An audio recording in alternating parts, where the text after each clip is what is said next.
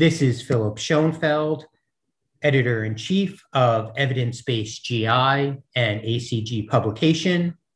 And I'm talking with Sonali Paul, assistant professor of medicine at the University of Chicago School of Medicine, Center for Liver Diseases.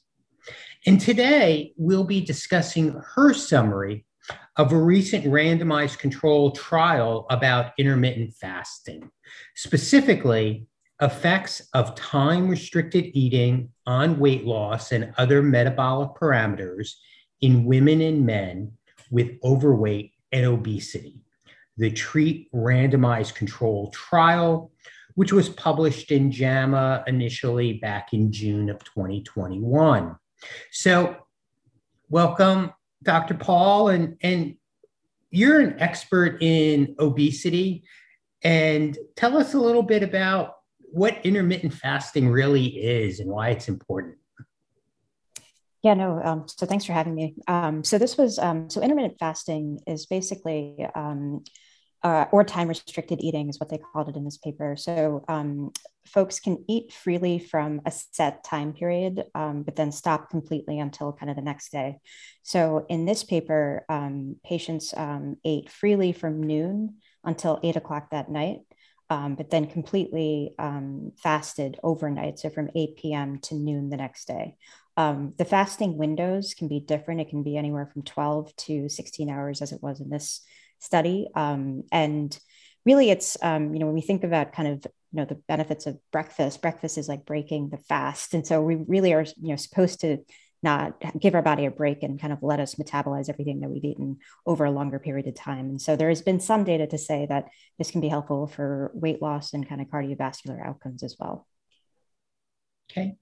And there have certainly been many trials and many meta-analyses about intermittent fasting, or time-restricted eating, as they call it here. And again, in this specific study, it's an actual 16-hour fast from 8 p.m. at night until noon the next day.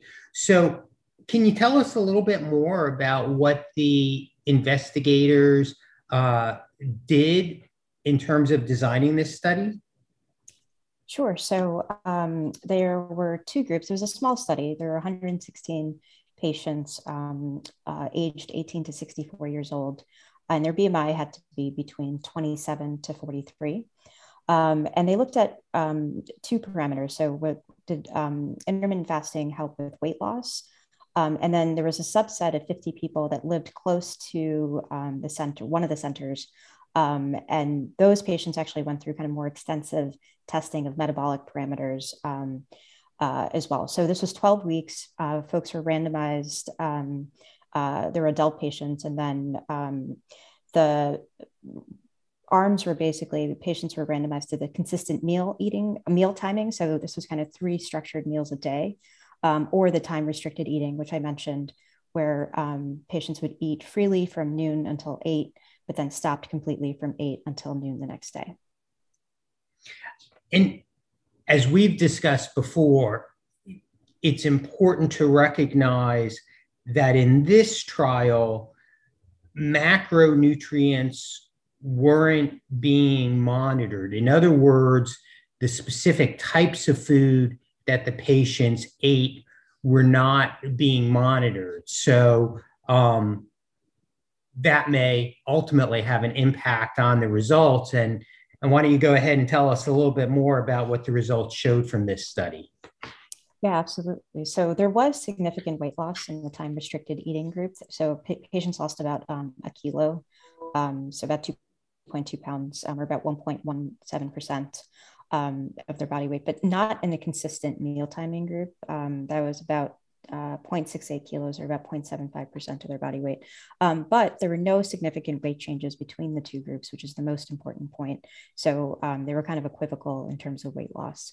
The other thing that's noted is that in the subgroup analysis of the 50 patients, again, a very small sample size, but there were really no differences in any metabolic parameters except for decreased appendicular lean mass index in the time-restricted eating group, which is actually somewhat important because there have been studies that have looked at this reduction in lean mass or versus so lean mass versus fat mass.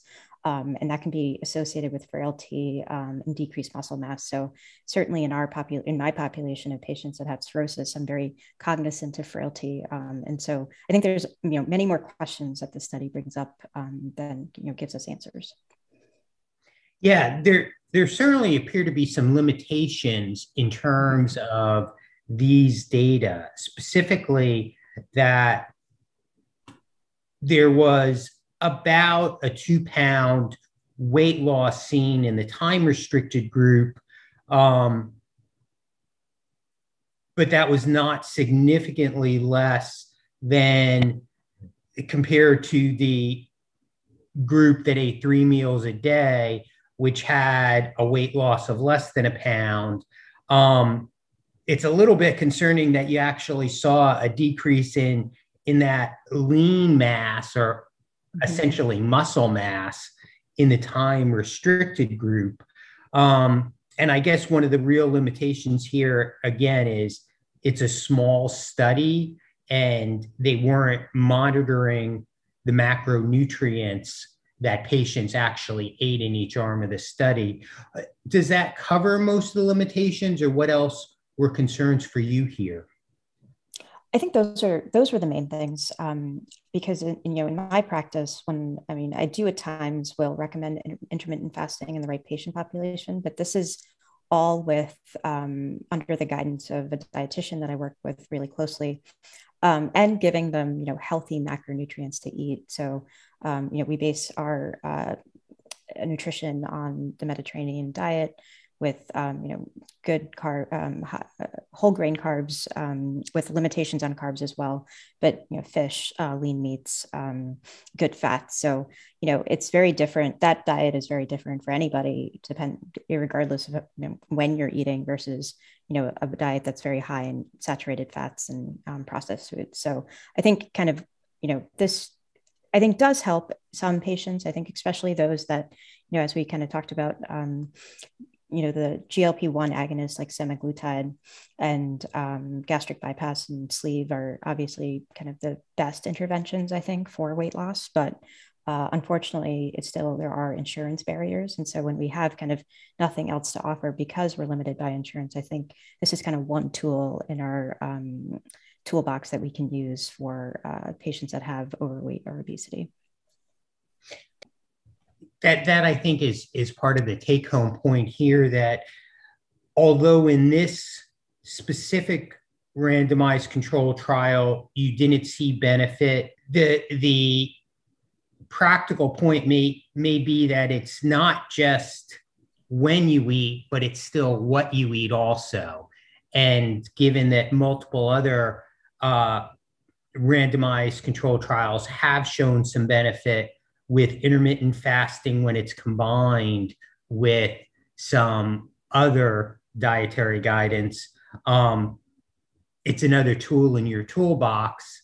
And at the same time, as you said, I think as gastroenterologists, we should recognize that really it's semaglutide, a GLP-1 agonist that you give sub-Q once a week that's been shown to produce 15 to 20% reductions in mean body weight, and endoscopic sleeve gastrectomy, which also has shown 15 to 20% reductions in mean body weight, that are the most effective and best established interventions.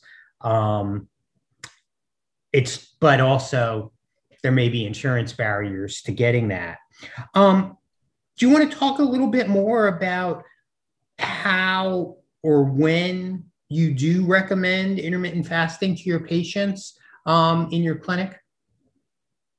So I think it really is dependent on the patient and their motivation. I think some of my patients need the 3 meals a day. Otherwise, especially if they're diabetic, they get hypoglycemic if they don't eat and they're on insulin.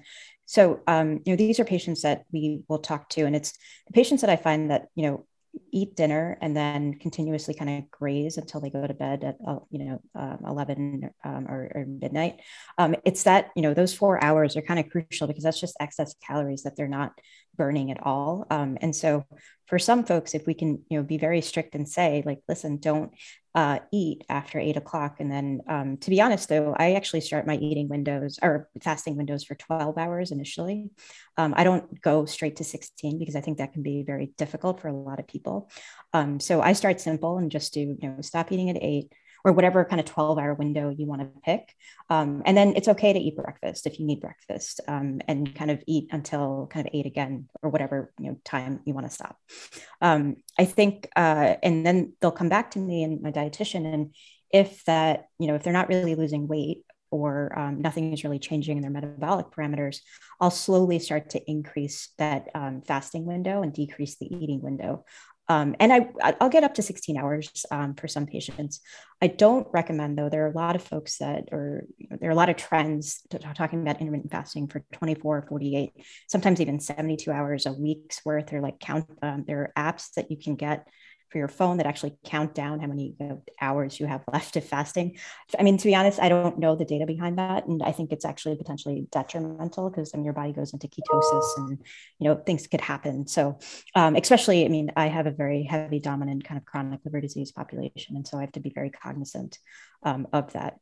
And so that's one thing, I think. And then the other thing, and I kind of alluded to this before, in my patients that have cirrhosis, even if they're very well compensated cirrhosis, this is the exact opposite of what I would recommend, because we want our patients, because it's such a catabolic state that they're constantly consuming calories, their liver is constantly consuming it. And so if they don't get the energy kind of throughout the day, they actually will become sarcopenic and frail. So for my patients that have cirrhosis, I actually kind of recommend grazing throughout the day and really right before bedtime, kind of having that, bedtime snack that is with complex carbohydrates that kind of nourishes them through sleep. So it really is obviously dependent, especially, I mean, if I have a patient that has NASH cirrhosis, I know they need to lose weight, but I also have to be very mindful about their muscle mass as well. So, I think there's going to be a lot more data coming out, especially as we kind of think more about frailty and muscle mass in liver disease and kind of in general. So if I can summarize there, that in your approach to using intermittent fasting, that you don't recommend it in individuals with cirrhosis because that might further impact on losing muscle mass if they attempted it. When you do use intermittent fasting, you usually start with a 12-hour fasting period and then may extend to 14 to 16 hours, but don't extend beyond that. And that it's probably most helpful for patients that are not diabetic and not cirrhotic, who tend to graze into the evening. And that also it's very important to still have that patient work with a dietitian so that they are modifying the types of foods they eat, hopefully following something a little bit closer to the Mediterranean diet. Does that hit on the main points there about how you apply this in your own practice? Yes, absolutely. Great. Well, thanks so much for talking with us today, Dr. Paul. I think this is a very helpful thing for our listeners to hear about, since a lot of patients bring up the idea of intermittent fasting and want feedback from them. So thanks again for joining us today. Thanks for having me.